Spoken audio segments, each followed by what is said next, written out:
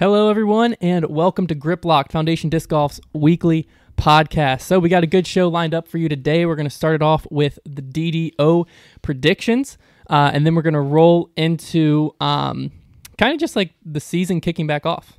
Yeah. Starting back up. And finally, we're going to talk just some story time of mine and Trevor, where Trevor came from, all of that good stuff. That's why his name's in the title. He was pretty stoked about that. Yeah, after I just appeared out of thin air to the audience.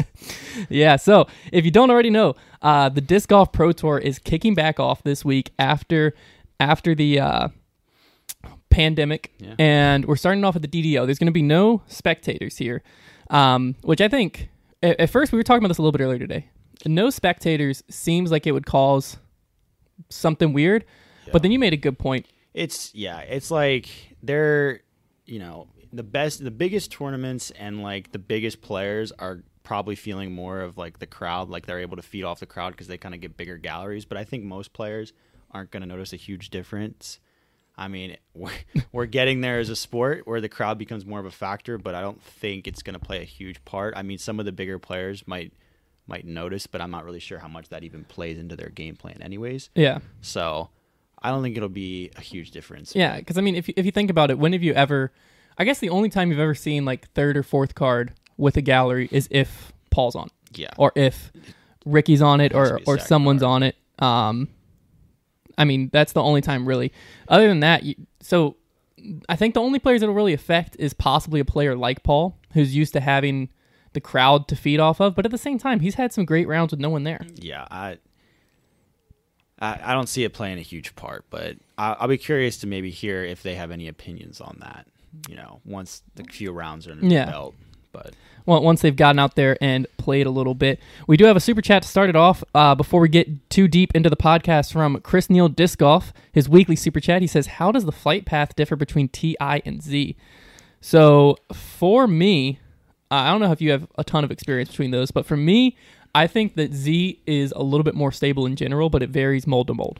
Yeah, I'm kind of new into Discraft, but from what I can tell, I think that's true. I mean, I've only thrown a little bit of TI, and I have a couple of TI challengers that are pretty straight, so I don't notice anything shocking out of it. Yeah. But I've thrown some stuff in TI that's been a little more stable, but for the most part, it's been... I feel like early, when TI first came out, I feel like people were saying it was really stable. Like, I remember TI buzzes were, like, big, and people were like, these are, like, the overstable ones. Yeah. But I guess it all changes. Yeah, so that's probably not the answer you're looking for, but it seems like it varies mold to mold.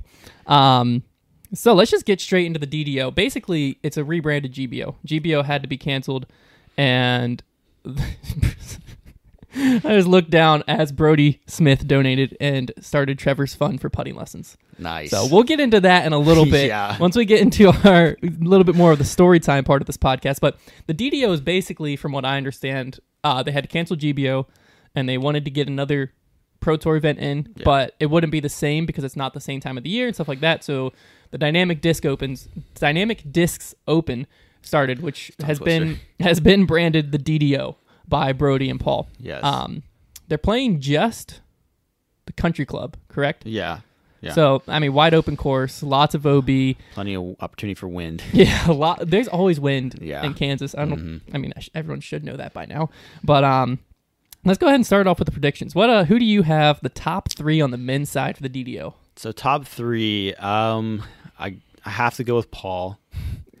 We're going to sound like homers, but I mean, come on. Like he's the highest rated player in the field by a good margin. And after that, Calvin Heimberg. I feel like he's one of those players who almost doesn't even seem to care.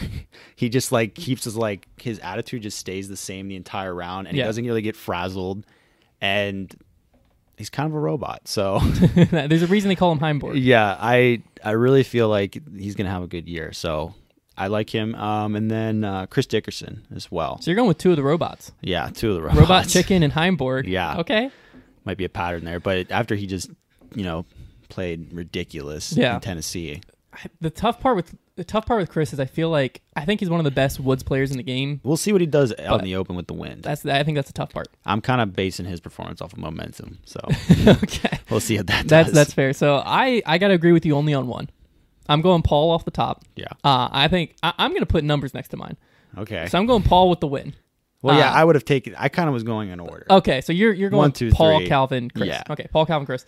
I'm going Paul with the win. Yeah. I think that's a pretty obvious one. I don't know if y'all watched Brody's most recent video or the little clip Simon put out today. His putter's looking It's looking good. pretty stinking I've hot. seen too much of it lately. So to me, if Paul's putter's good, his throw is never that far off. Yeah. So I mean, if his putter's on, he's winning. Yeah. Now I know in the wind it's going to be a little tough. One thing I will say that I think is going to give Paul a slight advantage, which I think he had it last year as well. But last year he was learning his Discraft bag. This year knowing his Discraft bag. Mm-hmm. Instead of having a McPro in his hand, which was, I mean, I putted with McPros into headwinds. That's terrifying. One of the scariest things you'll ever do. I used to keep a Gator in my bag just because didn't want to step up to a 20-foot headwind putt with a McPro. Yeah, they don't hold up well. No, but the Luna has a lot more stability. So I think that's something that has not held Paul back, but been tough at really windy events like the GBO in the past that kind of is corrected by this new putter. Yeah. So I don't know. I'm feeling Paul for this week. I don't know by how much. Pretty over safe. Pretty safe bet. that is a really safe bet. Yeah. My second one is also, some will say, pretty safe. Eagle. Yeah. Eagle McMahon. The Talented, dude, yeah. I think one of the keys in a course like this is you got to be able to throw long hyzers with real overstable stuff. He's got a huge arm, yeah. Yeah, and he can throw forehand and backhand on those lines. That's true. So to me, it goes Paul and Eagle. I think they're going to be pretty neck and neck. And then rounding out my top three, this was a tough one for me to choose. I went through a lot of different people. I actually originally said Chris Clemens. Yeah. And then I found out I he's not don't think he's playing. Yeah. I just gonna sneak him in there. I feel like, I don't know. I feel like he always plays good in Emporia. So instead, I'm going with Kevin Jones. Yeah. Another bomber. The only thing that I think is going to be tough, which I can't really say this, but I think Prodigy players might have a hard time in the wind because I wonder but why. the reason I say I can't really say this is because they've got the hookup, so they probably have X1s and stuff in the bag. If you look at the stuff Kevin Jones is throwing, it's like stuff he gets from Seppo, and none of it's in production. It's the good Prodigy. It's like the 2016 Bowling Green D3s that back when everything they had was really stable. Yeah, instead of before it got not. Yeah, that's what's crazy to me is he's playing with a bag that if I wanted to go buy, I couldn't You buy. can't. It's not very marketable. So I guess my point is kind of invalid there. But I think the key on a country club or a course like that is being able to throw so far that you can choke up and still have birdie opportunities on long holds. Yeah. I think that's where some players are going to have a difficult time is when you have to turn over a disc to get it to go 400 feet, and you can't just throw a bomb hyzer with an overstable disc into the headwind.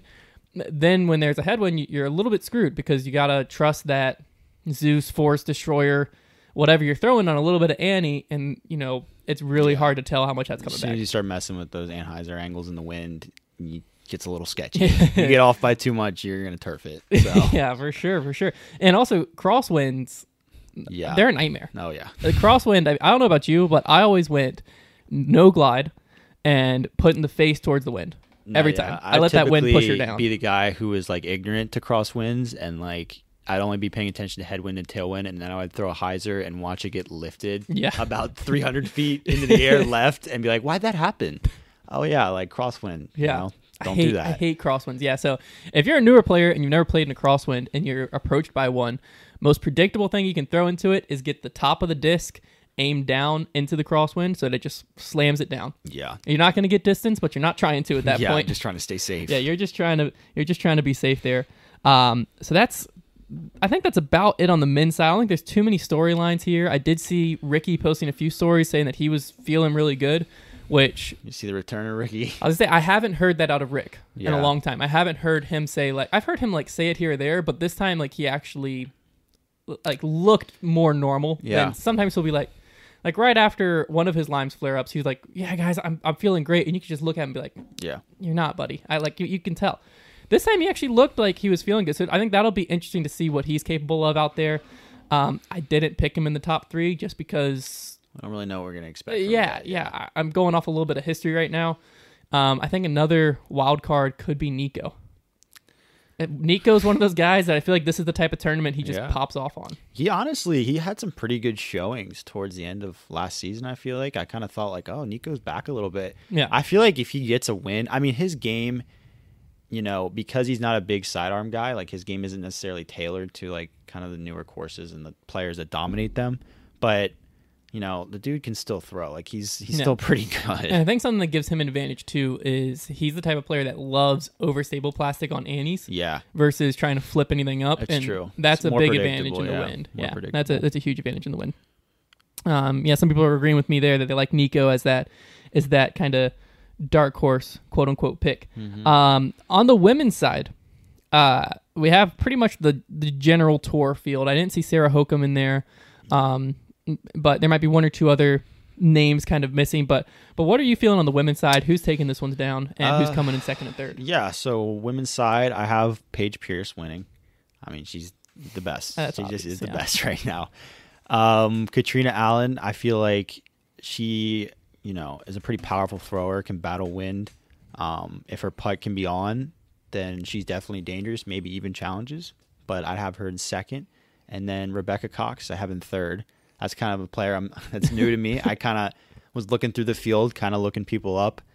And yeah, I feel like in the women's game, we almost get like each year we have like a new player kind of surprised and like bust onto the scene. So yeah. I'm kind of looking to see who that's going to be and feel like it might be her. Yeah, I mean, it could be. She's been on the scene for a little bit now, but I think you're right. She hasn't really had that huge breakout year. I think the person that I think's coming up, I didn't see her name at this tournament, and she's not in my top 3, but Heather Young. There's been a lot of like hype surrounding her recently. I think she took down the Pro Tour putting championship, and on the women's side of the game right now, it seems like if you can throw accurately and you can putt, you're gonna have a chance at winning. And I think putting is the stronger one. If you have a good putt, I think that's gonna be the key, which is why I've got Paige Pierce winning. Yeah, I think to me that's a no-brainer still at this time in the game. I think it's going to be interesting to see one factor that we can't really factor in is the rust. Because I think one thing's going to be regional rust, where like someone like Paul, who's in this area, the courses were never taken out of the ground. There was never any restriction that you couldn't play. That's valid, yeah. So you could go out and play and practice, whereas other parts of the country, they might have had their home courses ripped up and all they could do is putt and go do field work, stuff like that. And so I think that's something that you can't really factor in because you don't know what was going on. Yeah, but we're going to notice that across the field, I think, just seeing like which guys are prepared and which guys kind of weren't, maybe because it was up to them and maybe because it wasn't, like that they couldn't get out to the course. But we might see some really shocking play out of some guys and be like, wow, they're rusty. And then, the guys who have stayed and kept their game in shape are going to really stand out. Yeah, for sure. And I know that Paige, for instance, did have, trying to think of what it was called. Was it the Avocado Open? They had something. Heard that, they had like Steve Rico, her, Nate Perkins. I think Philo was out there. I think that might have been the full card. But wherever they were staying, had a like full 18-hole disc golf course. So she, I don't think, will be rusty, and she is proven to be the best in the game. So I'm going Paige. I think that's going to be a no-brainer there. My second place is not Katrina Allen, but is instead Paige Shue. Yes. Don't ask me why. I was feeling it. I was reading the list of names, and I was just like, I'm going Paige. There you go. Paige Pierce, Paige Shue, which when I said that, you had no idea who I was talking about. Yeah, well, it took a second for my brain to register. Like, I remember that, like, she married Grady Shue, and it just, like, a lot of, like, pro athletes don't change their last name. Well, even if they do, they still, like, go by, their former because that's what they're, like, known as professionally, but she did. And so, like, I read Paige Shue and kind of just, like, glanced over it, and I was like, where's Paige Bjerkes at? And then it, like, kind of clicked, like, a little light bulb moment. I was like, oh, so she is there. But I stuck with my predictions. Well, I think to your point, it took me a long time to realize that Valerie Jenkins and Nate Doss were married.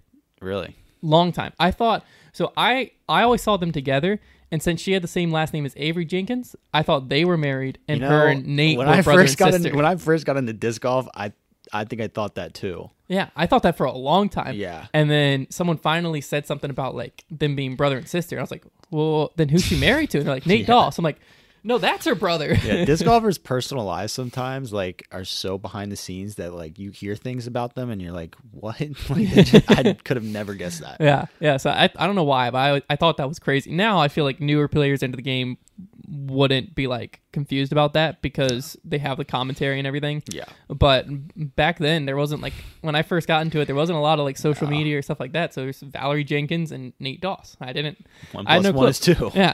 And then my third place, I haven't said it yet. My third place is, I lost it. Dang. Missy Gannon. Yeah. Boom. Yeah. I mean, I think that's a pretty solid pick. Sure, The tough part is Katrina Allen will most likely sneak into that top 3. But I feel like Katrina Allen in the top 3 I picked, plus Rebecca Cox that you picked, I think it's pretty. I can pretty confidently say that'll probably be the top 5. Yeah. There might be 1 or 2 that sneak in and out of there, but I feel like those players are kind of trending towards the top of the game. We did notice Holly Finley has close to 950 rating next to her name. 942, I think it was. Yeah. Which I don't know if it's just she hasn't played many tournaments recently, or I mean, no one's played in tournaments recently. Maybe that's why. I just felt like I hadn't heard her name in a while, so I saw that rating next to her name, and it wasn't like shocking, but it was just like, oh, yeah. I don't know. It was just one of those things. I was Who like, knows? well, she We'll could see. do something out there. Yeah, we'll see. To me, I think it's too big of a course for her.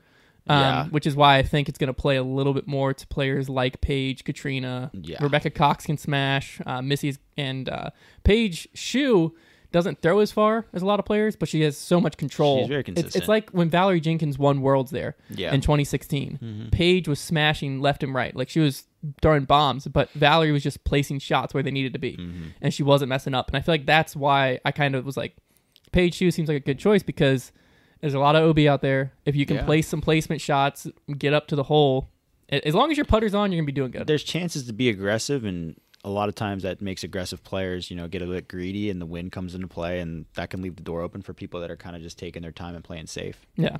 So yeah, for sure. We do have another super chat coming in. We actually have 2 here. Crank6, he said, Paul is winning, Simon and Calvin, but I'd watch Drew Gibson. He has steam from Memorial. Also, #Team Hunter. Appreciate that. Drew Gibson is a good one. He's got the distance. Yeah. Whole lot of distance. The key is, again, going to be his putting. Yeah. If he can get his putter hot. It's kind of always been his thing. Yeah. And then one more question I think we'll kind of use to transition out of the DDO and kind of into the rest of the season was another super chat from Todd Cooper. He said, what do you think about Paul's game now and into the future? Has he reached his prime? Is he still climbing? Will he keep up with the upcoming talent? Yeah. So this is a very fascinating topic to me about like longevity in disc golf players, because I think Paul and kind of the guys right now are kind of ushering in this new era in disc golf of like real athletes that are like playing disc golf. Like Paul's an athletic dude, and there's a lot of guys towards the top that are athletic guys. So I think I'm very curious because obviously, it's really do their joints hold up, and can they keep throwing as far as they are? Because distance is, a big factor in the game right now. So it's really just a matter of, how long can he keep doing that? And if he stays injury free, like is he able to compete for world titles at age of, 38, 39? That I think it's going to be very curious to see, because obviously right now his game is in great shape. And he was about to turn 30. Yeah. So, I'd say he's in his prime, but it's just a matter of how long. I think he's in his prime. Yeah. I don't think he's reached it. You don't think so? No, I think he's got a solid, which is kind of contradicts my world's predictions, and Paul called me out on this. But I think Paul has a solid, like, I would say his prime, like, as good as Paul's going to get, is a solid, like, 4 or 5 years from now. Really? I think. That's a hot take. if you look at disc golf in general, like, what about it is truly like it's not like a basketball or a football where you have this wear and tear on your body that it's destroying slowly over time. And so I think there's something you can be competitive in and stay at the top of the game for a long term. I think Paul could technically be competitive going into his 40s. It's true. I mean, there's still joints. I mean, like, you could hurt your rotator cuff. You could, have some kind of elbow, tendon issue. But you're right. I mean, it's not super strenuous. You're not nearly as susceptible to injuries you would in a more contact sport. To me, we've seen players like Johnny McRae. We've seen true. Patrick Brown. We've seen other players that have proven you can be competitive at the top for a while. Yeah. I think something that would be insane. I don't know if Paul said this or if someone else said this. Someone said it. It was not my original idea. But if Paul could pull off a Masters World and a regular World title in the same year. Yeah, that would be impressive. That would be insanely impressive. We're 10 years off from that. Yeah, I feel like when he gets to the Masters field, it's going to be, could be a steamrolling. So I think more where I'm coming from is to the 4 or 5 years. I think that's where Paul will be on top of the game. Well, I think Paul this competition is going to be ridiculous in 4 to 5 years, so that would make it even more impressive. I think he'll stay on top of the game for 4 to 5 years. I think he'll be able to continue his current play level for longer than that. Yeah. But I think there will be new players coming up that might surpass this ceiling that has been set right now. And so that might be where it's tough to say like when he'll reach his prime, because I think a lot of it is going to be based on the competitors. Because if he could technically right now decline a little bit and still be on top of the game. Yeah. So then you could still consider him in his prime, even if he's playing slightly worse golf than he's playing right now. The whole term of prime is honestly a bit loosey-goosey in sports. People kind of throw it around, and it's not super specific, I feel like. Because, like, when you win a world title, you're the best in the world. Are you in your prime then, or are you in your prime, like, at your peak in your career? If you win a Worlds, and you also won the USDGC that year, and this and that. Or does your prime in sports have anything to do with your accolades that year? It's also true. I mean, I guess, and you could argue that like the most, objective gauge of like where he's at is his rating, but ratings are fishy in the first place. Yeah, I know you don't like ratings, so it's kind of like that. I guess is like that's what it's just always gonna be subjective. I think it's people's. It's gonna be people's opinion. That's. This is why people still can't decide if LeBron or Michael Jordan's better, and all these arguments. Yeah, so that's another. Okay. Yeah, don't start that. MJ's the GOAT. No ifs, ands, or buts about that. I mean, I don't know how someone can argue against it. No way. We're gonna move on. Are you really though? We're gonna move on. I just want a yes or no. Yes. You think LeBron's better than MJ? He's the greatest of all time. All right, maybe in the follow-up. I just made everybody 30 and over hate me. In the follow, okay, real quick then on the basketball topic: MJ, Kobe, LeBron. LeBron, MJ, Kobe. I mean, at least we both have the Kobe's top 3. not in that. No, but Kobe's not in the top 3 of all time. I think Kobe's one of the I would put Kobe as 2. I'm upset that Kobe's not in general in the talk for the greatest of all time. We'll talk about this more in the follow up. If you're not, the Patreons are going to get a treat in the foundation follow up. I'm going to go at your neck in the follow up. Gracious. So, one other question that I'm going to bring up, because I've seen a lot of people ask it, is who is finishing higher, Casey White or Brodie Smith? That's a tough one. Oh, man. So, I'm. What is Casey White rated right now? Is a good question to ask first off before I give my answer. I got the field pulled up. Just so you know, the majority of people are saying MJ. I would expect that. We got a random Reggie Miller thrown in there. I don't mind being in the minority, but I understand. Are you pulling up Casey White's rating? I'm looking at the field here, trying to find him. Believe he's 990-ish. Yeah. There's Lance Brown. Might be higher than that. I don't. Did he break 1,000 rated? Around 1,003, someone said. Casey White, 1,003. 1,003. Yeah. Okay, so there you go. Casey White, 1,003. That's going to be very neck and neck then. Or Brodie Smith. Who's finishing higher at the DDO and why? I'm putting you on the spot. That's a tough one. I'm putting you on the spot. Honestly, it's tough because, Brodie's played, he's played a big event, at Waco, and he played on camera. So, this isn't okay, it's his first time doing that. It'll be interesting to see how he handles the win. I'm curious to see that. But, I don't know. The guy, he kind of just has a winner's attitude. Yeah, that's true. He's the type of guy who's going to go into the tournament, probably literally trying to win. So, because of that, I'm going to say he's going to be able to shoot over 1,000. He's capable of it. Oh, absolutely. So I'm going with Brodie. You think Brodie's outstaying Casey White? Yeah. I hate to say what I'm about to say, but I'm going with Casey White for one reason, and that is experience. Because I think that a course like the Country Club requires you to have a good history with your bag and know this scenario, this type of a thing. And Brodie's played in the wind. Don't get me wrong, because he's from Texas. But Kansas winds are just something else, first off. And then secondly, there's so much OB to contend with that if you misjudge your disc slightly, you're dealing with OB and it's coming at you fast. And I don't know. I just feel like Casey has been in that situation more. And he's played courses like that and with tournament pressure more. It's going to be close. It's going to be real close because I think they're both going to average about 10-10. That's what my guess is. Yeah, that's fair. So I wouldn't be surprised if they're on the same card together at some point during it.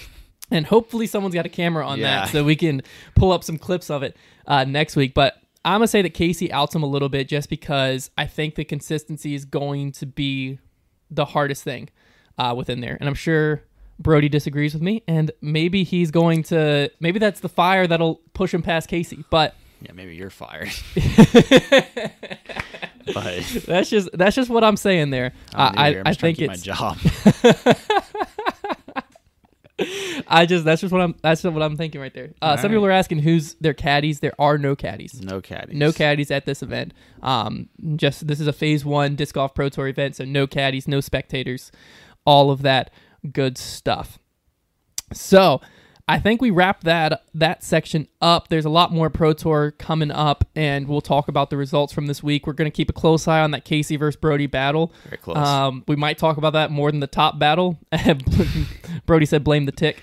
We might talk about that more than the top battle coming into next week, but we will see. We're going to wrap that segment up, and we're going to head over into just kind of a little bit of history of who you are, why you're sitting here. I want to just preface this with, as soon as way back like months ago, as soon as the word employee got brought up that we were going to bring in someone at some point, we knew it was coming soon. We knew it was probably this summer or this fall. Trevor was one of the first people that was brought up because, I mean, if you haven't watched our most recent video, personally, I think the dude's hilarious. It's very touching. And so we knew he'd be a good fit there, and we also knew that we were friends with him for a long time, and so we knew he was going to be a good addition to the team. So what I think we're going to kind of go into a little bit here is we have a few questions that have been popping up. You feel free to throw some questions into the chat as well, but we're just going to kind of get things started and then just let them go where they go on kind of how we know each other. So why don't you just start it off with how we met, your first year collegiate disc golf, and we'll let these stories kind of roll. Yeah, I mean, so I didn't come to school to play disc golf, but I had been in disc golf for a few years during high school. I'd played some tournaments, and I was pretty hooked on the sport. So I wanted the opportunity. It wasn't quite good enough to play Division I college athletics, so I decided, disc golf's not Division I. It's news to me. Honestly, at Liberty, where we played, it might as well have been. We got treated pretty well. we were treated well. That was interesting. But so I went to school and decided to try out for the team because I wanted to be a part of a team, play some sports. So, show up to tryouts as, bright-eyed little kid, all nervous, Got Hunter Thomas over there throwing 300-foot bombs in the field. But, so started playing disc golf. That's how Hunter and I first met, my freshman year. So that was, 3 years ago now. So, freshman year nationals. What year? I was a junior. This is 2017. I was a sophomore. Or no. Junior. Yeah. I was a junior. Fall of 2017. Fall of 2017. So it was my junior year. Yeah. Yeah, okay. I played 2 years with you. So you played on First Flight all year. So if you don't know how collegiate disc golf works, it's the most confusing thing. It should be Division I, Division II, Division III. I'll argue that to my grave. Yeah, I think it's going that way. But right now it's Champ Flight, First Flight, Second Flight. Yeah. I liked it though because, when I wasn't good enough to be on Champ Flight, I could tell people I was on First Flight and they were like, that sounds really? like the highest flight. Yeah. I was like, yeah. It's not a big deal. I just wouldn't elaborate after they're like, "Oh, First Flight," and I'm like, "Yeah, First Flight." First Flight. They don't have to know. They don't have to know about Champ Flight. Yeah. So we were just talking about nationals a little bit. Yeah. So the first year of Trevor's first year, my junior year of nationals was the last year that used the Hippodrome. Yes.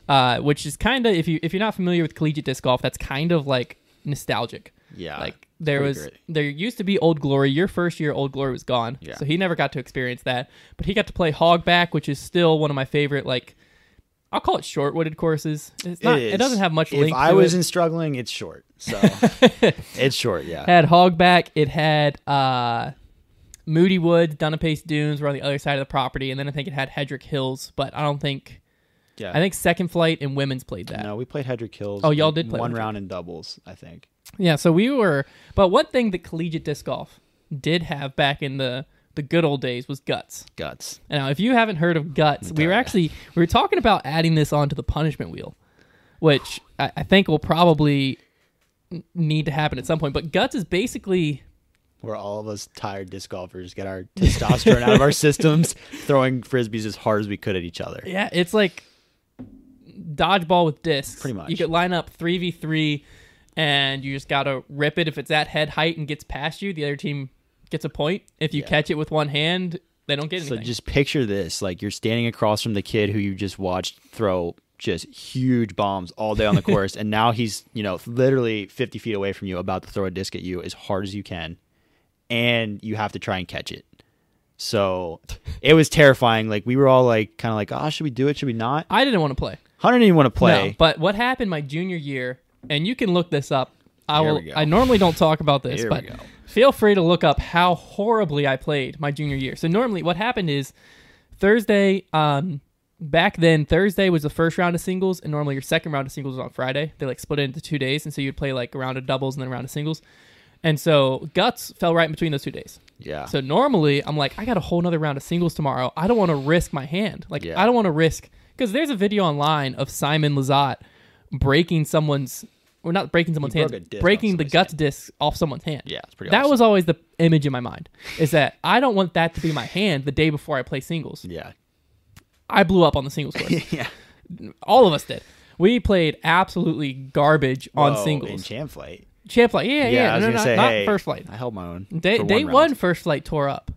Yeah, day one First Flight was a different animal. Day two First Flight was a wounded animal.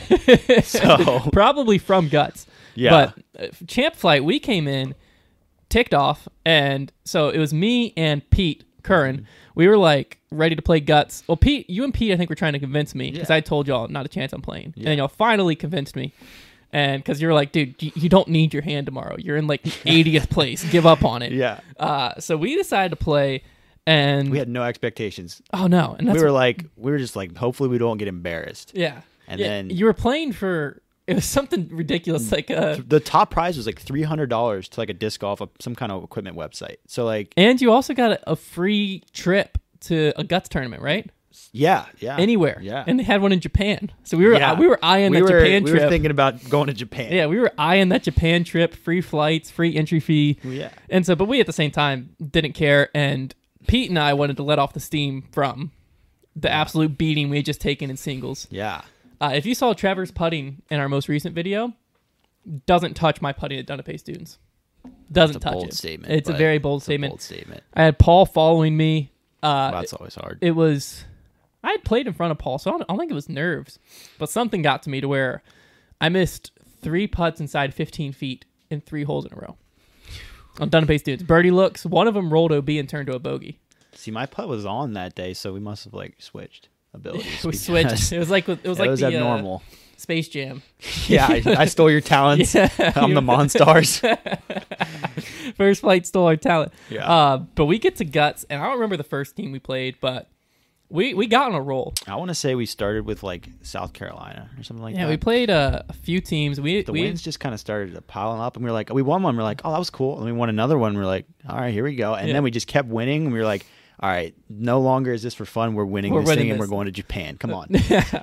We got to the semi. Is that NC State, or was that? It was semis because second place still had a pretty good prize, and we didn't get that either. Yeah, so we'd beaten, I think it was Georgia, to get to the semis. Pretty handily as well. Yeah. So semis was us versus NC State, which as far as like teams go, NC State's the team we faced the most in disc golf when I played there. But this is kind of before they kind of hit their like peak to where they are now, where they're really good. So like this was after Colin Carter and before Raven Newsom. Yeah. So it was, they still had like Jort, and they had was Clay. I think Clay was still there. They had like 2 or 3 like decent players, but it was kind of in between their 2 like franchise players, if college disc golf has that. And we stepped up. We were feeling good. Yeah. You can actually, if you dig deep enough, which I know some of you will, you can find a live stream of this match. It's on like a Guts page, on a Facebook page, and you can go far enough back and find it. I have a couple clips. on my phone. Maybe sometime. There were some highlights. There was some lowlights. Honestly, we felt like athletes for one great One moment. We felt like real athletes.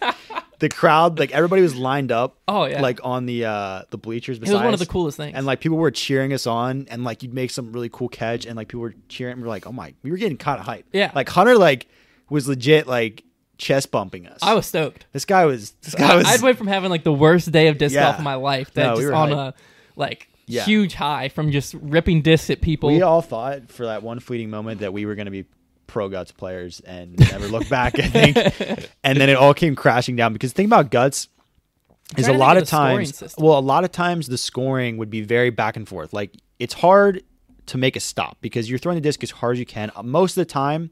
And the thing is, if you drop it in front of you, it's still a point for the team who threw. So literally the only way to stop them from getting a point is making a catch or if they mess up the throw. Yeah, or if they ground it. So it's very much back and forth. Like, all right, it's 1-1, 2-2, 3-3. If you make a mistake, it's huge. Yeah. And we were playing them, and I think we were already one back. We had all kind of made some good plays to stay in it. And then the wheels started falling off the wagon. It started when I threw one high over their heads, so we missed the point, and then I think the next one we dropped one, and it kind of just all fell apart. I remember something. I ripped what I thought was a perfect shot, hit off the dude's hand, and we started to celebrate, and then they caught and it. some dude, their lanky dude, I wish I could remember his name. I feel like it's Tucker, but I know it's not. Yeah. But he makes this like swan dive, front roll grab out of midair, and just ripped my heart out with it, while he just stood victorious. The one good thing I think is they did go on to win it. That is true. We did lose to the eventual winners. If you lose, you better lose to the winner. That always feels better. I remember like back when I played basketball, like when I was like young, we would like be in a tournament and we would lose like in the semis to a team we kind of knew was the best, and then we'd see them like later at the pizza buffet with the trophies, and we kind of have like this respect with each other. Like, yeah, we lost, but you guys, like, they trampled the team in the finals. So, like, we knew it was going to happen. We should have been there. Yeah. Yeah, I think that's kind of what was going on. But that was just a ton of fun. That's actually probably not my favorite. Sophomore was, or senior.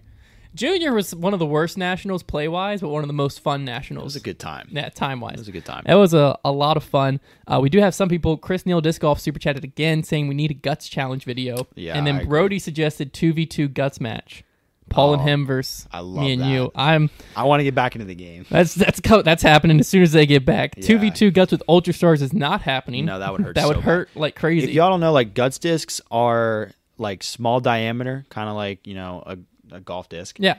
But they're very light and very flippy. Yeah, they have the weight in the center of the disc, and then the outside's flimsy. Yeah, so they don't they still hurt if you catch one. Like it still stings, but they're meant to be, as soft as they can be with still like flying well. But you have to throw them like straight up and down hyzer if you don't want it to turn into a roller. Yeah, and I mean you're standing 40 feet apart, it's like 50 40 feet. to 50 feet. So but it'll flip over in that amount of time. Real quick, yeah. So I know Lance Brown, they actually won Guts. Lance Brown, I think it was Dan Ballard and someone else. They were the three way back when, and they won Guts. And one of the reasons they won it is Lance would throw it forehand. And so it was like weird to catch because it would go backhand and you're like used to that spin, and then it'd come at you forehand, and it just felt weird. Well, I remember guys were trying to throw like overhand shots. Yeah. But the rule is that the disc has to be like the top of the disc has to be facing mostly up when it gets to the second line. And it has to be above your waist? Or above your knee? I think above the knees. Yeah. So another issue with the tomahawk is it would pan down so fast that it was hard to get it high with enough power. Sport to referee. Yeah. There were some controversial calls. There was a lot of controversial calls. There was a bit. But it was definitely a good time. Yeah. And then my senior year was the only time we actually like played together. I'm trying to think if we were ever doubles partners. I feel like we were once or twice. But I can't remember because I was with doubles partners with Pete and Ryan most of the time. Yeah, I don't know if you and I, if we were, it may have been like a one-off thing. Yeah, because the issue was match up. Collegiate disc golf, your pairings need to be like where one person's weak, the other person's strong. Yeah, and Trevor and I are both backhand players, and like not that we don't have forehands, but our forehands are chip shots. Our other guys, had a good forehand and then a lefty. Yeah. So it just made sense. Yeah, so I was either with the lefty, Ryan, that's who I was with most of the time. Yeah. The other senior, or I was with Pete, who had, in his words, an elite forehand. Elite, yeah. And so we never really got to play as partners, but that our senior year we started off pretty hot at the what was our first because we went to Seco and we tore it to shreds. Oh, so Seco was, I don't know if you felt this way, but that was the first tournament I ever had with a brand on my back where like I felt like, okay, I'm carrying some weight into this tournament, you know what I mean? Well, yeah, I mean, you remember the scenario with me with Seco that year. Oh, you had some pressure on him. So I was battling for a spot that year. Yeah. So it was him and one other player, and our coach's plan was one player will play Seco, which is the first tournament, Southeast Collegiate Open. Yeah. Other player will play on Champ Flight. No, it was Dean's Cup was first. It was Dean's Cup and then Seco. He went to Dean's Cup. Flamethrower? Flamethrower, we both played on that flight. Oh, y'all flip back and forth? We both played Flamethrower on Champ Flight. But he went to Dean's Cup. I went to Seco. Did he put Pete down? Yeah. The Flamethrower? Yeah. Oh, that's right. Mm-hmm. So Trevor had a lot of pressure on him. I just felt cool because we were at Seco. We always wanted to play there. And we flew to Seco. Yeah, we thought we were hot stuff. Our as soon as we landed on the ground, Pete was like, guys, we cannot be the laughingstock in college disc golf for flying to a tournament and losing. We're walking off the airplane with our disc golf bags, and we thought we were it. We thought we were the coolest kids around. Like, that was it was a moment for us. Yeah, but that was like our first tournament with Prodigy bags. I had just taken the Nova out of my bag. I had the PA4 in there. I could practically feel the other teams hating us. I had no clue what any of the discs in my bag were going to do. Well, luckily for me, I hadn't switched completely because I didn't even have my full allotment from them. So I still had most of my other stuff. I was all Prodigy with the exception of my drivers. I kept Destroyers and a PD2 in there. Yeah. Which was a clutch call because that's what I needed. We were at IDGC. I needed that. I needed Destroyers and PD2s quite a bit. Yeah. But yeah, I remember, it was one of the first holes. It was at Steady Ed, that downhill. I actually just brought this up the other day because I mentioned his orange Wraith, and Trevor's like, how the heck do you remember my orange Wraith? That's like 2 years old. And I was like, I remember this shot. It was like downhill. It was like one of his first shots on Champ Flight. No, that was my blue Wraith. It was your blue Wraith? Yeah, I have the video of it. Oh, it was a par 4 though. Just like a perfect snake down. Hard shot. Oh, yeah. It was a hard shot. It was him and Pete. Did Pete go first? Yeah, and threw a good shot. Pete got it down there. Like, we thought, like, what Pete's shot was like what you're hoping for, which is like, we might have a look. Yeah.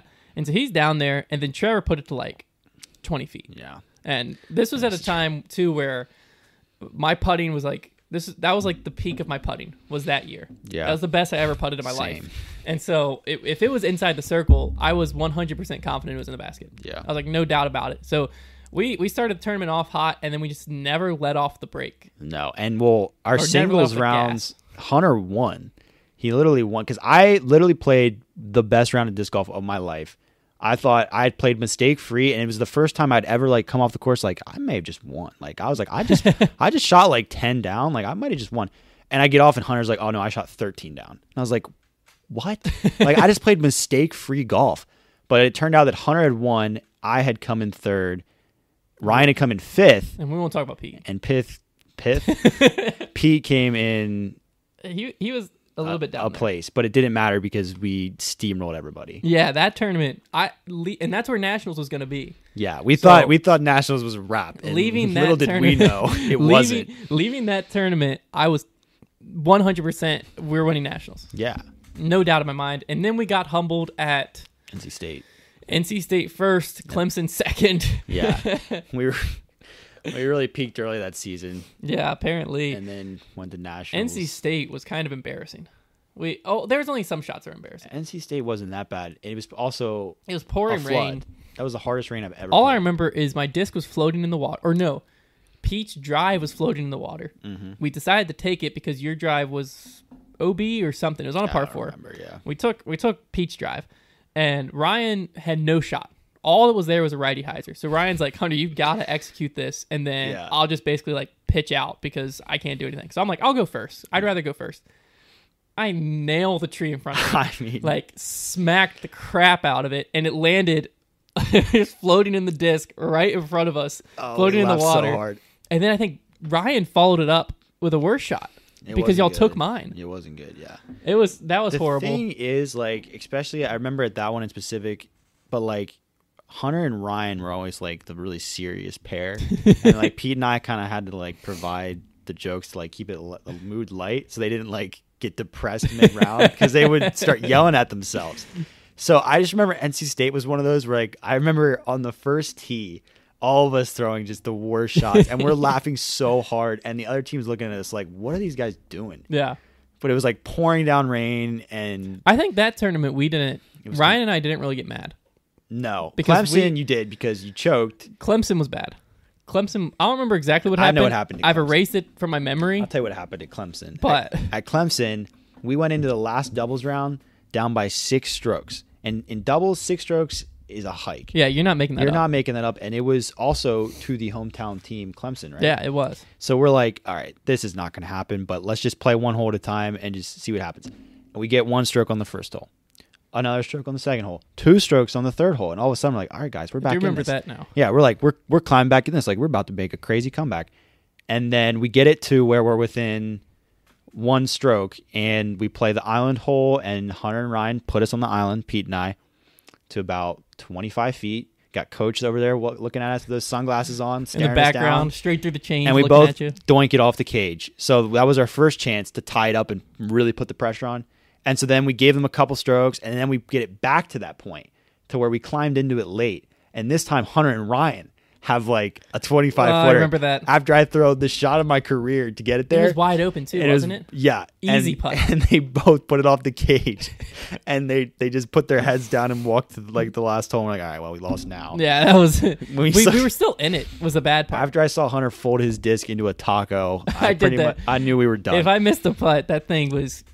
Yeah. I don't even remember what that... I think it was a 300. It was a 350 PA3. Yeah. But I wouldn't putt with it because I folded it so much that it was Yeah. bent. So I kept it to fold every time I missed a putt. I don't take disc golf that's nearly that serious anymore. Back then, I still thought I was about to win. Not about to win, but like in my head, I was winning nationals that year. Like I had confidence for the first time in the sport in my life. You played your senior year. You played well. You were first team All-American. It was my senior year was like I said, my best year of disc golf. Probably will be. I'll die as that. It's my best year of disc golf, most likely. It might be the case. But I just was feeling confident, and when I missed a putt, I was ticked. But I had erased that whole round from my memory, so thanks for bringing that back up. Yes, I think I also got smacked in singles at Clemson. I think. I could be thinking of a different year, but I think our whole team beat me. I would like just end up walking back to the bus with my head down, like hoping nobody would ask me what I shot. Yes. Like, what'd you shoot? 70. No, that's what sucked. Is I loved it was Grand Central Station. It's a great course. Loved that course, and I could not play it. It ate my breakfast, lunch, and dinner every time I played there. Yeah. I loved everything about it, and then when I would like get to the course for the tournament, I sucked. Yeah. That was practice rounds. I mean, there was one year. And I played horrible in singles this year, but Ryan and I stepped up. They were playing Captain's Choice instead. And this was a year or two before you were on the team. Ryan and I stepped up on the first tee, and we were like feeling good about this course. We were stoked just to be at Clemson again. We loved playing at Clemson. And we birdied the first hole, and then we birdied the second hole, and we birdied the third hole. And I was like, Ryan, what if we went 18 down? And he's like, yeah, okay. And then we missed one hole. I was like, oh, there it goes. And then we eagled like 2 holes later. I'm like, whoa, we're still in this. We were destroying it, and a lot of it was just Ryan going off. And we ended up, I forget which hole we missed. We missed 2 holes and eagled 1, and that was it. We shot 17 down, and we came back to the bus like, we just like tore everyone up. And then Devin and Josh were the other pairing, and they came back, and they're like, they had their heads down. I'm like, oh no. I was like, guys, what'd y'all shoot? I think they shot like 2 or 3 under. I was like, all you had to do, if you would have shot like 10 under as a team, we would be up by like 6, and instead we're down a few. There are few like feelings in life that match like waiting for your teammates to walk back to the bus, like either needing them to like have shot well, like kind of like smiling at them, like, hey, how'd it go? Like, what'd you do? Please. Like, or like getting ready to let them down that you had just choked the entire tournament. Yeah, I hated that. That was the worst feeling. Oh. You would walk back after playing like the worst disc golf of your life. And normally disc golf, you just have to convince yourself. Like normally you're just cool. It's okay. Yeah. You don't have to worry about it. And you just got to stay in your own head. But then when you're playing college disc golf, you gotta, like, if you choke and you play bad, you gotta face 3 guys that, at least in my experience, are gonna let you, like, not let you have it, but you're not gonna forget about it. No, they're gonna bring it up a lot. Yeah, you're not gonna forget about, and they're gonna remind you of that round rating. Like, they're gonna remind you of everything for a long time. Yeah. And so you're walking back defeated personally, and then you also know at least for me, all I was really hoping when I would walk back from a bad round is that everyone else shot bad. That's the best case scenario. Very selfish thought, but we've all been there. We've all been there. You walk back and somebody all would be hoping, like, oh, like, yeah, I blew up too. What'd you shoot? 73? Yeah. Oh, dang, dude. And then, like, on the inside, you're like, yes. Yeah. Like, come on. It's not just me. You're walking back with your head down and you're like looking up at, like, I'd be like looking up at you, Trevor, and Ryan. I'm being like, you, Trevor, and Ryan. Yeah. You, Pete, and Ryan. I'd be like, okay, all their heads are down. I might be able to sneak this one in there and walk up and be like, oh man, that sucked, guys. What'd you guys shoot? And as soon as I hear a score worse than mine, I just like feel this.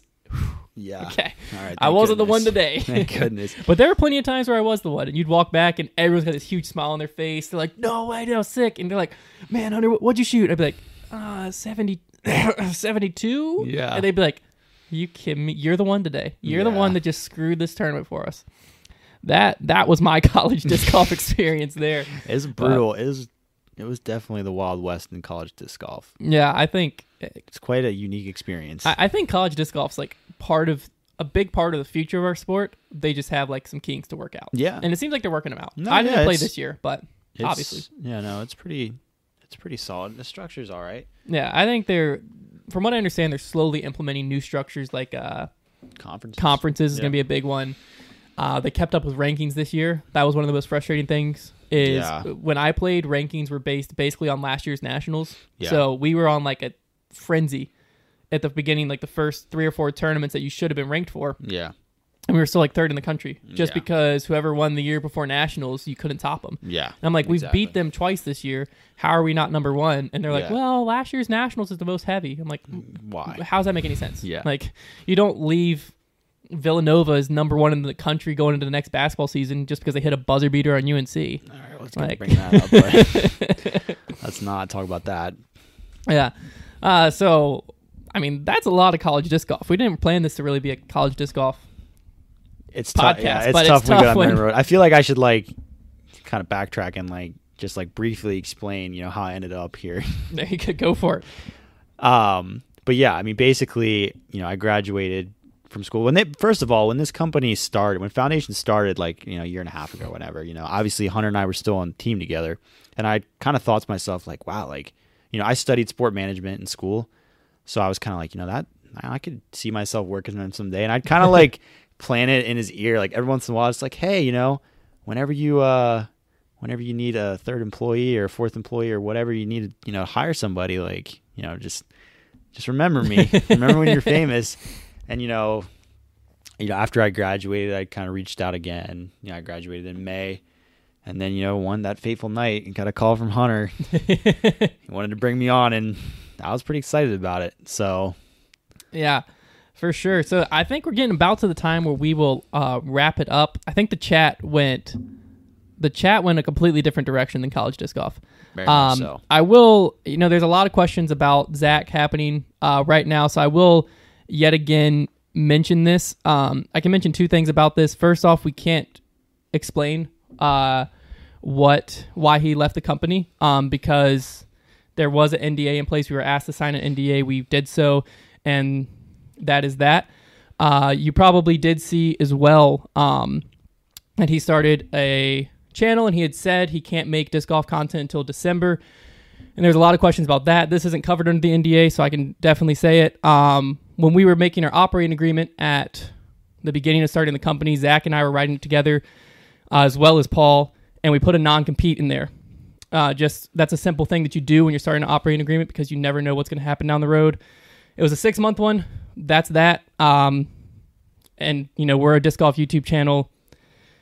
It's kind of a gray area, but he's just trying to do it to protect himself, and that's the same decision I would make. So that is where we're at with that. I know there's a lot of questions about it. Hopefully that clears it up because that's as much as I can really say about it. But hopefully that clears all of that up so you guys kind of understand where we're coming from and why all of this is kind of happening this way. So anyways, we are going to have 2 quick announcements here. First off, the Dark Claw. If you have not seen it yet. Yeah. I wish I was supposed to bring one. I've seen it about a couple thousand times. I've seen it. I've seen it. I've smelled it. It's been my life today. Yeah. I was supposed to bring one. I forgot to bring it. I'm real sorry. Check our Instagram if you haven't already to see it. There's pictures there and a lot of colors there as well. Pretty sweet. So you can kind of see that. You will be able to pick your color. And trying to think what I was about to say. Oh, the release date has been announced. It's this Friday. And I wanted to use the podcast as the first spot to announce the release time. Yeah. Because you guys, Discord normally hears first. You guys are normally the ones that hear kind of following that. But Discord, I don't even think has heard this yet. So I know there's some guys in Discord watching this. I'm sorry. But you're going to still get the inside scoop. So the public drop for the Dark Claw Jawbreaker Wasps will be Friday at 8 p.m. Eastern time. We wanted to give enough time for pretty much everyone to be off of work and all of that. And hopefully, that'll be a good drop. Some people are worried about the site crashing. We use Shopify, so we've asked Shopify, and they said they can handle up to 100,000 requests per minute, or is it per second? Either way, that's not happening during Disc Golf Drop, so we should be good unless something abnormal happens, not on our end. It wouldn't be... No. Foundation users will not crash the site, is basically what I'm saying. If Shopify goes down, that's a whole different monster, but you don't have to worry about that. And we're super stoked about it. We're going to talk a lot more about the Patreon exclusive early access over in the follow-up, which is where we're headed now. And in the follow-up, we will also let you guys ask Trevor a lot more questions directly, and we'll hear from Brody and Paul. We'll have them kind of Skype in and talk about what's going on at the DDO, how the practice rounds are going, how they're feeling, all of that good stuff. And the final thing that we're supposed to mention last week, we didn't. We're going to mention it this week, is... We've made the decision that this is the last live recorded doesn't make sense. Last live broadcasted podcast. Yeah. The reasoning behind this is the interaction between the audience is perfect. It's great for this type of a show, but it kind of takes away from the audio experience, which is what we want this to be. We want this to be something that you can turn on while you're in your car, driving to work, playing disc golf, whatever it is. And you can always be able to listen to it. And the interaction back and forth with the chat and the podcast chat on Discord kind of breaks that up a little bit. It makes it a little bit less audio friendly. So instead, we're going to be recording the video, and we're also going to be recording the audio. We'll post the video later. I know it's not going to be the same. We'll probably try to phase it out a little bit by, doing some type of live streams here and there for you guys. The follow-up will still be live. So we will still have that live after every podcast for the Patreons. So they'll still have that interaction there.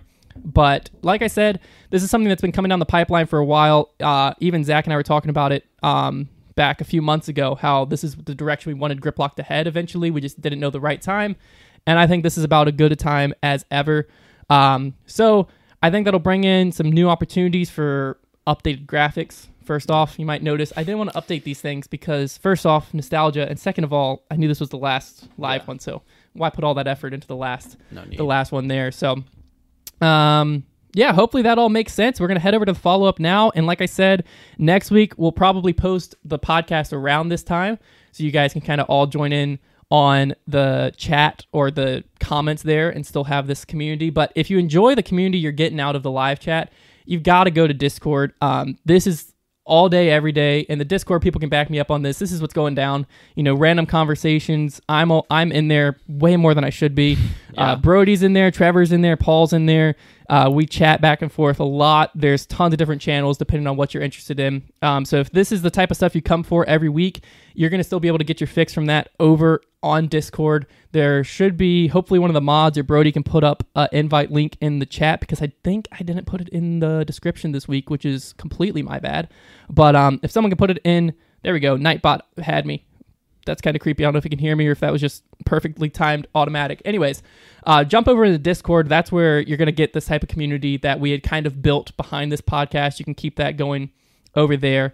But like I said, this is the last live broadcasted podcast. I think what we have in store you'll enjoy it. It'll be a little bit different, but in my opinion, it will be better. It'll also allow us to shoot on our terms, so we don't have to worry about being in these seats every Wednesday at 8:30. So, anything you have to say to wrap it up? No. My first podcast just with Hunter, It's a good time. Hope everybody enjoyed it. Yeah. Hopefully you guys enjoyed it, and we'll see you guys next week in a different format. And yeah, thank you for understanding and growing with us, and we'll see you guys in the next video. Yeah.